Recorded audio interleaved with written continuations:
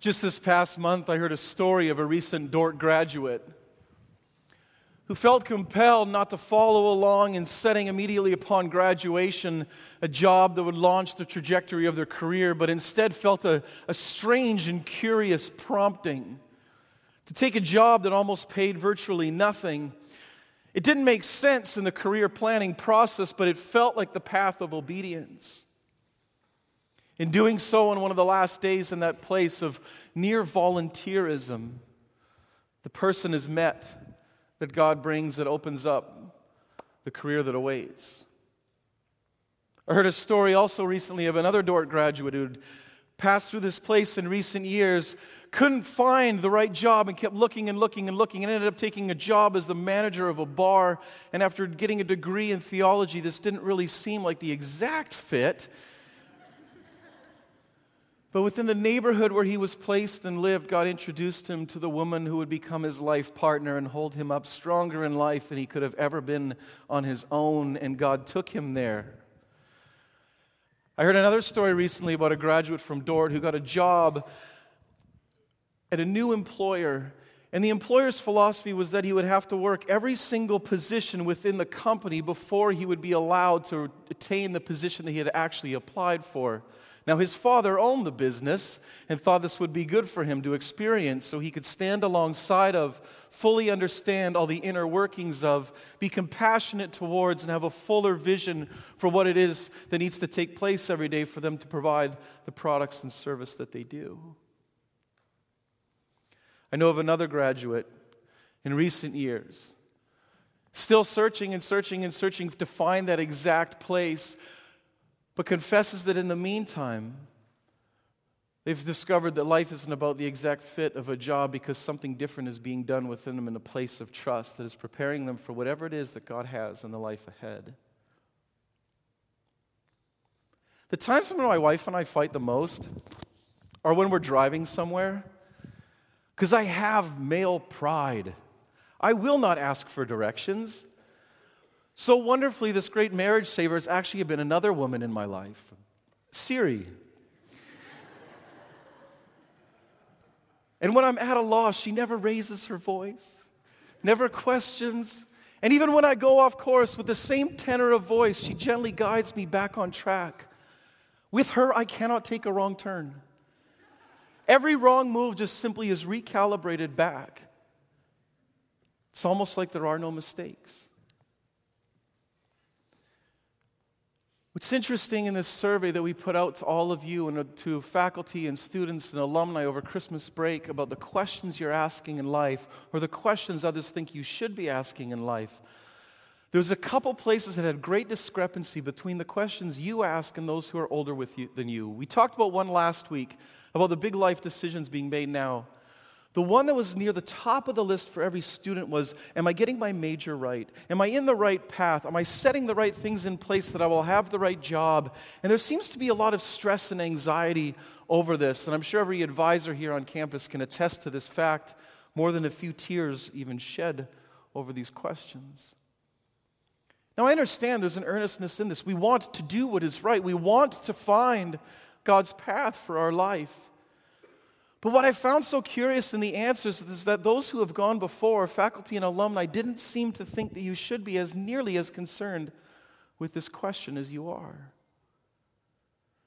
Probably because there's a wisdom of experience that has shown in some ways even a wrong turn in a God who is all-sufficient is also all-efficient. He will take every little wrong turn and use it for something in His purpose.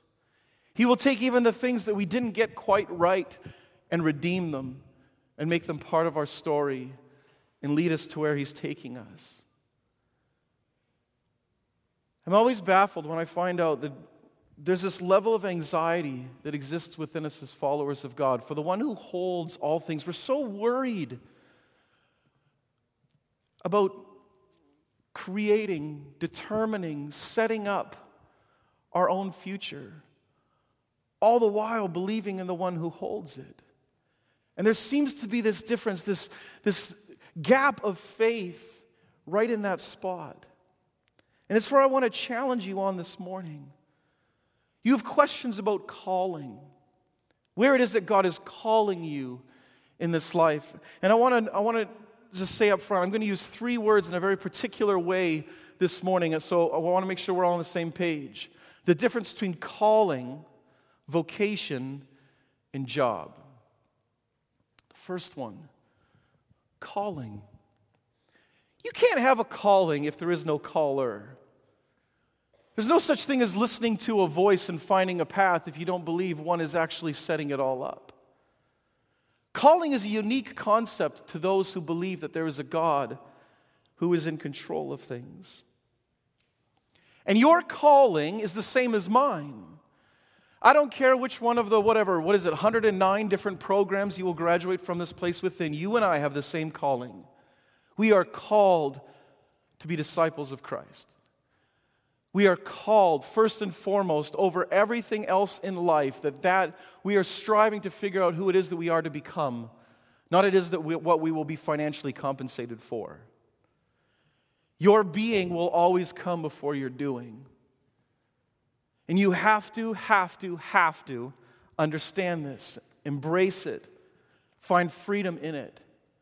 I heard it said recently by a woman by the name of Ann Voskamp that what's so scary is that perfect fear casts out love. When we're told in Scripture that it's perfect love that casts out fear. When we have a fear of the future, we have an inability to receive or give in exchange in love with God.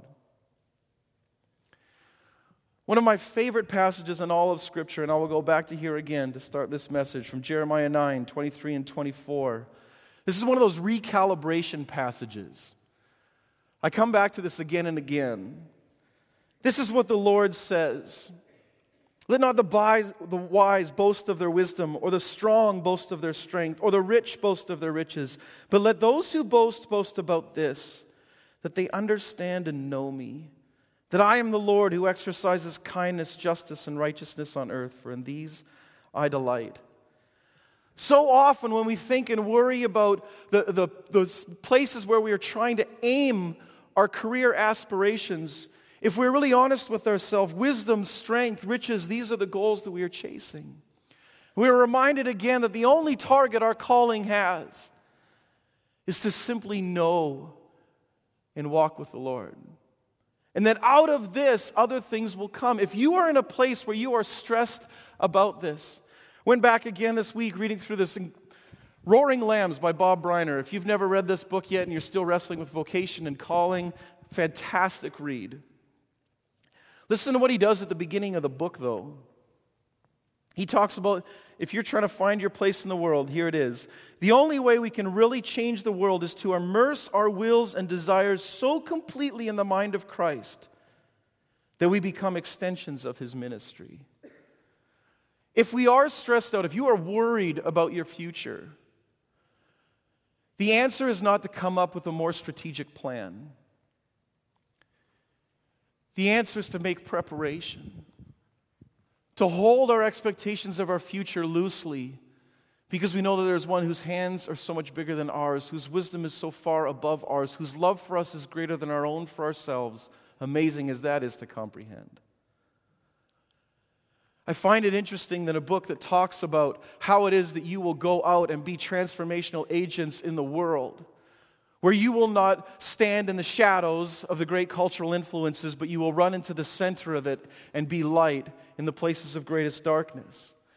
He references how the book of Acts starts off, and the church is standing before this incredible world with this mission that God has given to them to go out into all the nations, and they're going to start from ground zero. Briner makes mention of the fact that this is what the disciples did, that they moved more fully into the heart of God to figure out what His ministry was, and that it was prayer that drove this. Acts 1 verse 24, then they prayed. 2 verse 42, they devoted themselves to prayer. 4 verse 24, they raised their voices together in prayer. 4:31, after they prayed. 6 verse 4, we will give our attention to prayer. 7:59, Stephen prayed. 8:15, they prayed for them. 9:11, for he is praying. Chapter 10, verse 9, Peter went up on the roof to pray. 10:30, I was in my house praying. 12, verse 5, but the church was earnestly praying. All these movements, and it goes on and on and on like this. They start with prayer. They start with seeking the heart of God. You will never find your calling if you are not connected to the heart of the caller. You will never find your identity and who you are called to be if you're not grounded first in that. We keep trying to see this vision that will unpack and lay everything out clearly for us, but that's not how God works. We're so often after clarity and control when it comes to the goals and the unfolding of our lives, and we think that that will alleviate the anxiety within us. And yet all the while, I'm coming more and more to believe this, that Jesus' favorite color is gray. He loves confusing people. Everybody who thinks they have things figured out, Jesus just loves taking out at the knees and drop. He has to bring you back to a place of dependency on Him again and again. Faith is built when we do not believe in our own strength, in our own wisdom, in our own ability to create a future. Faith is found when we find ourselves dependent on the one who holds it. And it is in His heart. And if you believe He is for you and He is good, then the specifics of the plan will unfold as His heart is revealed to you. Confusion. We often think that that's the enemy. If I'm confused about what I'm doing in my future, there must be something wrong. I would want to suggest to you that God wants to use that confusion to drive you further into His arms, more fully into His heart, to find your calling so that you can find your vocation, because your vocation will not make sense if we don't find calling first. These are the building blocks. Get in line with the caller to discern a vocation that isn't built upon personal aspirations or some desire to scratch whatever itch of our pride needs attention. Confusion is the place where God will often take us. And just when we think we have everything figured out, He'll do it again. Ask those who've gone before. It's not like you graduate from Dordt College at the age of 22, sit down at a desk and set the next 37 years in place until they give you a watch and you walk out the door. It's not that simple. It's not supposed to be that simple. The character and the heart of God will guide us. See, if it's predicated, our hope to alleviate anxiety on life is predicated upon our plan or the specifics that we want to unfold, we'll get lost on the way. If you're resting upon your ability to navigate, you're doomed before you start. Donald Miller, in his book, A Million Miles in 1,000 Years, puts it like this. This is when most people give up on their stories. They come out of college wanting to change the world, wanting to get married, wanting to have kids, and change the way people buy office supplies. But they get into the middle and discover it was harder than they thought. They can't see the distant shore anymore, and they wonder if their paddling is moving them forward. None of the trees behind them are getting smaller, and none of the trees ahead are getting bigger. They take it out on their spouses, and they go looking for an easier story. Because if your ability to define your coordinates is always based upon what you can see you're headed towards or what you can see you are coming from, we are not dependent upon the one who stands with us. We're dependent upon our own pride, and we have to be honest about that. It's the one who's with us in the boat and holding the molecules of the water together underneath as He causes the winds that blow that move us and the imaginations that drive us forward. All of these things are all working together in the way that He unfolds it. Paul puts it like this in the book of Philippians. I thank my God every time I remember you. In all my prayers for all of you, I always pray with joy because of your partnership in the gospel from the first day until now, being confident of this, that He who began a good work in you will carry it on to completion until the day of Christ Jesus. Listen to who Paul is putting his confidence in, that the work within you will be completed. You are so free as a disciple in Christ. His confidence rests in the one who calls you, not in your ability to get the job done. And the more aware of that we are, the more we get to rest in His strength, and then the more powerful we become in the world. Because it's not our egos that drive us, it's not our anxieties that keep us up. Our vision becomes clearer because it's fixated on the only thing that we can have confidence in. It is right for me to feel this way about all of you, since I have you in my heart, and whether I'm in chains or defending and confirming the gospel, all of you share in God's grace with me. God can testify how I long for all of you with the affection of Christ Jesus. Now I got to pause here and remind you, this is the book of Philippians. Paul is writing this letter from prison. Persecution is ramping up. Everybody else is terrified. If I stand out for Christ, will I be persecuted in this world? Will my life change? Will I have more worries? Am I safe in my job? Am I safe in society and in public places? Will my family be taken apart? Will my life as I know it change?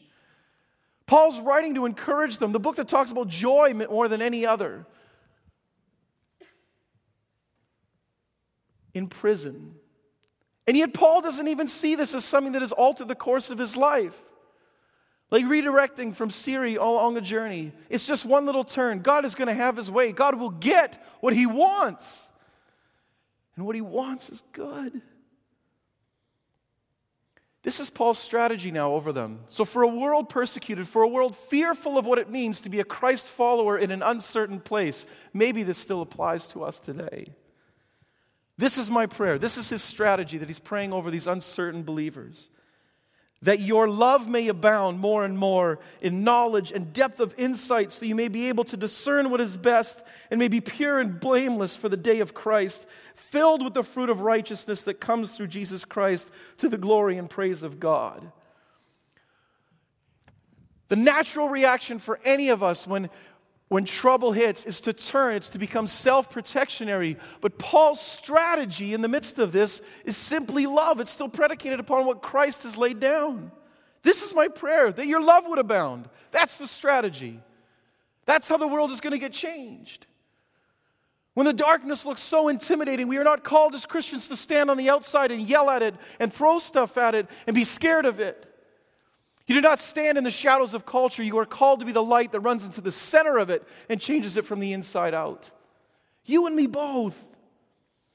Love is the plan. That's the strategy. And it's not a foolhardy love that just simply gets steamrolled by an angry and hard world out there. A love that may abound more and more in knowledge and depth of insight, so you will be able to discern 3 different ways, Paul says, God will provide us with a smart love. A love that knows how to engage. Love is the most powerful tool to change and transform the world. And done brilliantly, in ways that doesn't have to match the world in its own games or play by its rules. And as you set out in your careers, I promise you, every single one of you will face ways where your faith will be challenged and your convictions will be challenged. You can go into vocational ministry and your obedience to Christ will be challenged. We will be peculiar. You must be peculiar. More than just the fact that in some restaurant you pray before your meal and from 9:30 to 11 o'clock on Sunday mornings we gather in certain places. It has to be more than that. It has to go into everything. Every song we sang setting up our time together this morning in God's Word was all about total and complete surrender, giving God His rightful place, exaltation to the utmost. And then we find our perspective. Awe, wonder, mystery, confusion even. These are the tools of God to set His people aright. And when we get this, when we find confidence in a perfect love, then fear is cast out. And then we become the embodiment of that to the world in a peculiar way. As you become people who are not driven by financial ambitions or pride, the need for prestige, security, self-determination, as we move in total and complete surrender to the one who we believe loves us more than we love ourselves, there and only there can we be free. May you in your calling and then in your vocation, and then in your job. Live in love and not in fear. May you know that there is a Christ who has gone before. May you know that in some ways you really can't even screw this up. His love is so big. And if you take a wrong turn, He picks you up and dusts you off and puts you back again. His love is that big. His sovereignty is that large. And you live under the umbrella of it. Will you pray with me? Father, we are trying to figure out what it means to live in total and complete surrender. And we have a lot of obstacles in our own heart, a lot of fears, pressures that have been put upon us by others or by ourselves. This feeling that we need to lay out a path so that we can be secure, so we can have peace. But Father, you've already promised all of these things to us, if we will but rest in you. And I pray that in some small way, even in this moment now,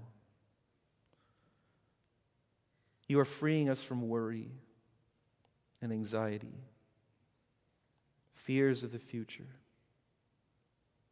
May our eyes see that we don't need to orchestrate our own plans because you hold them. And you've promised and you've said that our confidence rests that you started this and you will finish it. Father, may we rest in that. May we receive your peace and may we know your love. In Jesus' name, amen.